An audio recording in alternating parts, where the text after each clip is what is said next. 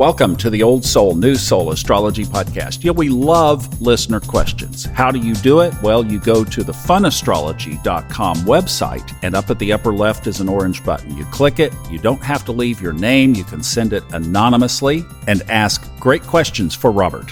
Hello, Robert and Thomas. My question is about houses, squaring houses. I have natal Pluto at 28 degrees Libra in the 8th house. I am currently going through my Pluto square. I'm having a hard time understanding how energies can manifest when houses square houses. If you could please walk me through examples of how these energies can manifest, I would greatly appreciate it. Thank you.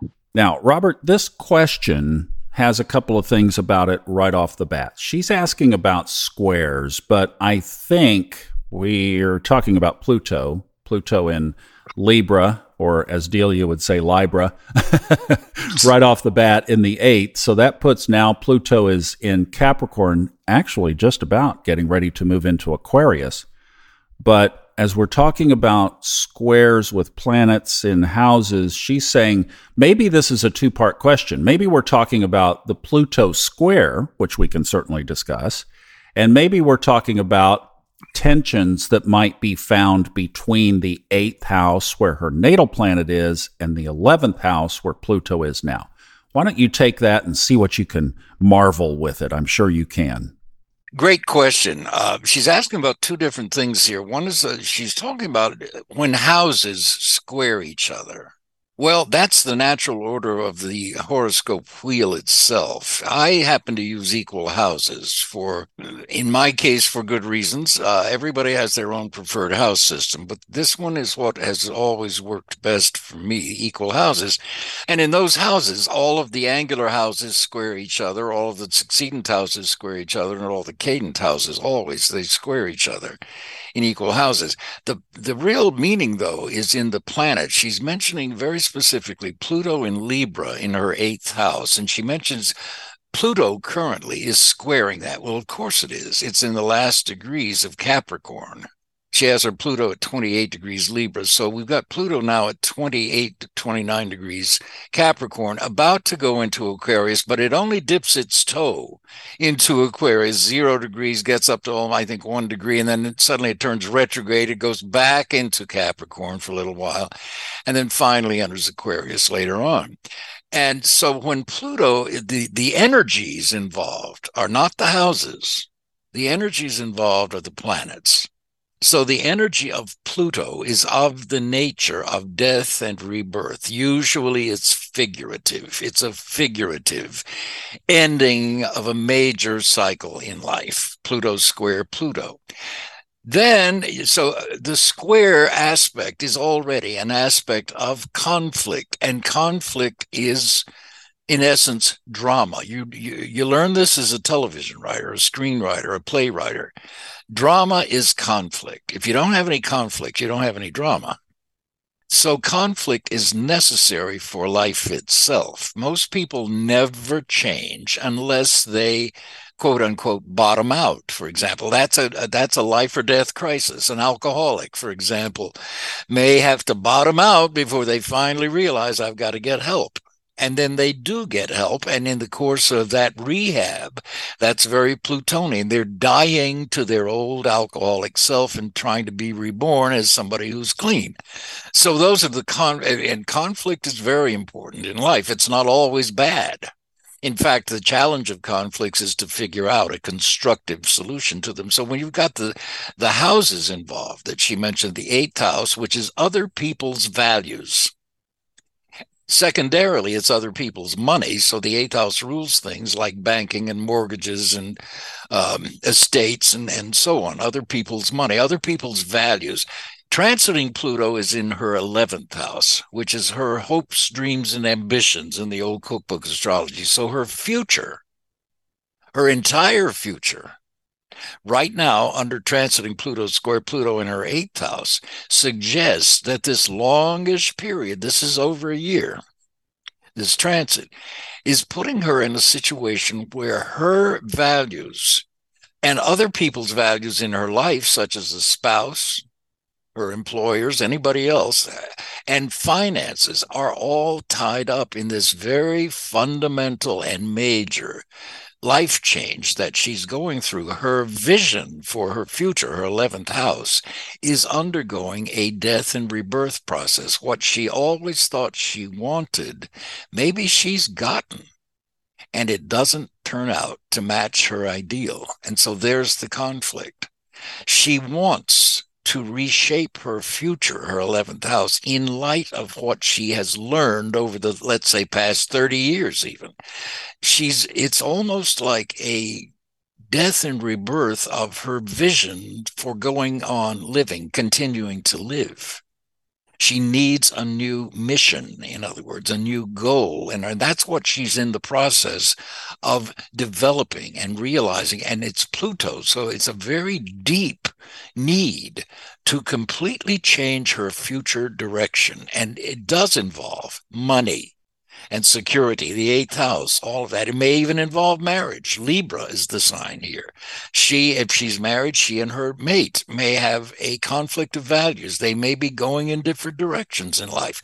Are those going to be harmonious to the relationship? Are they going to threaten the relationship? Are they going to end the relationship? But those are the kinds of deep, deep, deep values that are coming to the surface under Pluto and demanding really to be recognized in herself and then applied to reshaping her future. And depending on the rest of the chart, for example, if she's in a marriage that has come to the end of its road, as marriages do sometimes, then the big conflict is, oh my God, do I get divorced? What about children? Those kinds of major, major, major issues. Maybe the children have grown up and they've gone off to college. And now she and the mate are alone and they're living with each other 24/7 without the distraction of children anymore. They're gone. And so now maybe the relationship suddenly, since it's just the two of them, now they begin to recognize, gee, we have a conflict of values here. You want to do this with your life. I want to do this with my life. And they're not harmonious. Can we figure out a way to make them harmonious and constructive for each other? That's the challenge. That way we can keep the marriage going. If we can't, if you, husband, have this gambling problem and you just lost all this money in Vegas, we got an issue that we need to talk about. So those are the sorts of existential crises, really, that she will be facing. It's not necessarily a single event that's going to define all this for her. It's a process that takes at least a year with Pluto changing signs here. Her goals are changing with Pluto transiting into Aquarius, and this is just the beginning of it. Right now, Pluto retrograde and go back into Capricorn for a while, and they go back. So she's in the process of identifying a major new direction for herself. Now, you can extend all of that. Pluto transiting her 11th house. This can involve friends. Yes, she could lose a friend through literal death with Pluto, or a friend could have some serious surgery, for example. Those are all too consistent with that transit of Pluto. But underneath all of that, it's her identifying this core, deep need to re-identify her targets in life, her goals in life. Those are what are transforming, and she's transforming along with them. So it is an aspect not only of death and rebirth. Focus on the rebirth part of it. Be aware of what is ending in life. That's fine. But be focused on what you want to create to take its place, the place of whatever it is that's ending. It's kind of interesting that in our timeline astrology, that the Pluto square, because of Pluto's wobbly orbit and because of the retrogrades, hits us either in our late 30s or early 40s. And the Uranus opposition hits at the early 40s too. So you kind of have that bam, bam, Pluto and Uranus. You talk about some shakeups. And this is why so many guys, especially, this affects guys a lot, but where people kind of go berserk when they hit the early 40s, isn't it? Yes, it is, because if you think about Uranus transiting opposite itself, it happens for everybody right around the age of 42. And, Uranus cycles and Saturn cycles are both responsible for that phrase, the 7-year itch. Well, it's true if you think about it. 7 years after something starts, Saturn will be squaring where it was when the thing started, whether it's a marriage or a business or whatever it is. So every 7 years, a marriage, for example, or a business partnership is likely to undergo some kind of crisis that the partnership needs to change, evolve, develop into something new. Or if it's stagnant, then you have to face the relationship. Is it going to last? Or are we stagnant permanently? Or what do we need to do to get out of stagnation and all of that? But that's where that phrase comes from. And you're right, people under Uranus, opposite Uranus, around 42, can behave in very strange ways. They can leave behind something they've been following or practicing for years, or even a relationship that they've been in. But it's almost like a second adolescence in a way, because there's that urge for freedom and independence under Uranus, opposite Uranus. We all have it in our chart somewhere. Some people have it in a stronger position than others, and they'll reflect it that way. It'll be a more obvious second adolescence for them. And it doesn't have to be an adolescent thing. It can be somebody who has maybe gotten married and had children fairly early, but inside they've always wanted to do something. And now that the kids are grown and out of the house, they're free to do it, if they will. And that's really the secret behind the Uranus transit at 42. If you were a younger person or a younger couple, you would be giving birth to a baby under that opposition. But you're not. You're not having a literal baby, but what you are having is a figurative baby under that transit of Uranus opposite Uranus. So it's incumbent on the person who has it to be true to some talent or desire or longing for some sort of career, or it could be a relationship too. But it's that rebirth aspect of the transit of Uranus opposite Uranus. Same is true with the transit of Pluto square Pluto. It does mean, look, if she were an older person, if she were in her 80s asking this question, that aspect absolutely could indicate her own need for either some serious surgery or possibly even death. It depends on what's going on in the horoscope. But it's not so much the literal death, it's the figurative death. Most of us come under aspects of death about 3 times a year, and we don't die because we're not in a situation to die. We're not old enough statistically to die. And if you come under these aspects and you happen to be at war in Afghanistan, then you need to be on the lookout more. If you're sitting at home in your easy chair working on your computer, you're not in a war zone. So you're probably not going to get killed in front of your computer. So you have to use some common sense here. Nonetheless, that Pluto square is absolutely a figurative death and rebirth. So you have to identify with the client what aspects of life seem to be receding, seem to be over, seem to be dying, seem to be going into the past now. Then you're moving out of them. What are those areas of life? And you can identify a lot of this with astrology, but certainly in talking with the client. So you make it conscious. You make the process conscious that, wow, I'm figuratively dying here. What is it I'm fed up with in life? And you can identify those things, and you can say, all right, do I want to let them go? Or do I want to rehab them? Or do I want to bring them back into life? Or do I want to refine them? Or whatever I want to do with them. But I got to do something, because it's not working. That's the conflict inherent in the square. It's meant to develop you, not to bury you. It's meant to motivate you to change in a constructive way. And if you don't change, then the situation will get worse until you do. So I know some people are picking up on the question of the square of the houses as well, and thinking about what you said, even like you said, the angulars, for example. So the first is in some kind of tension with the fourth. The fourth is in some kind of tension with the seventh, etc. How should people incorporate that into their thought about the structure of the wheel?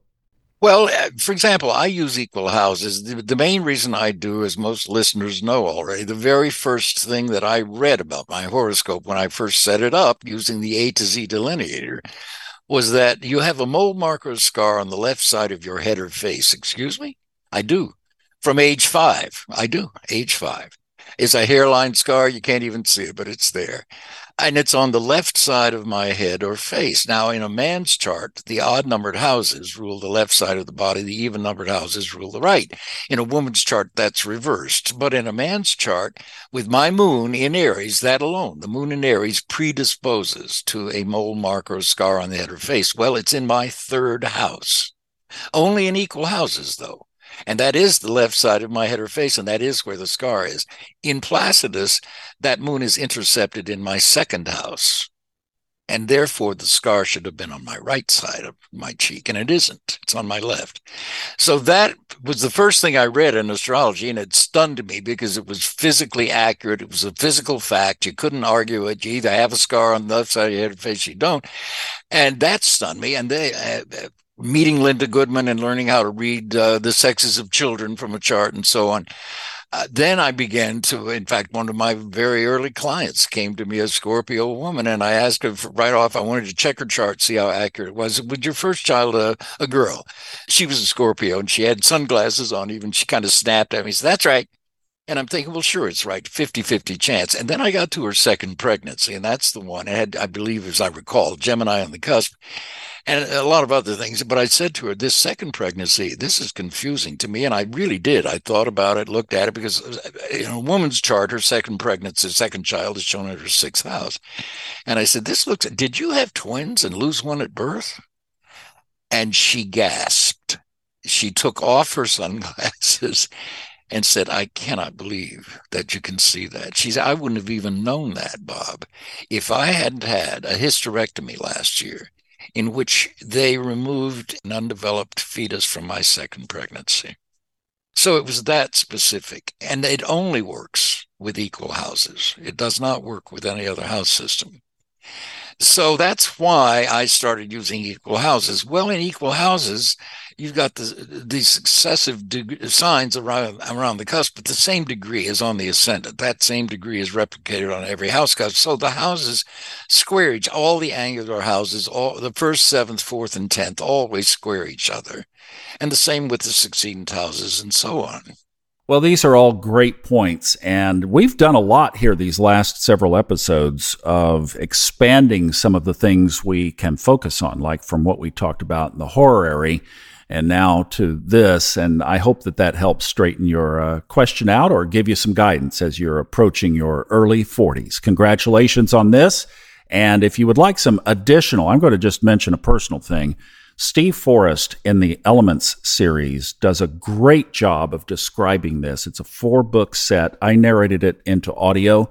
And if you wanted to examine this in much greater detail as well, that Elements series audio book 4-set volume is amazing for this. And it really gives you a lot of different angles at the various aspects and these phases in our life as we roll on through. So you have a lot to set up in your 40s, and then you will hit your 60s, which is another pivot point.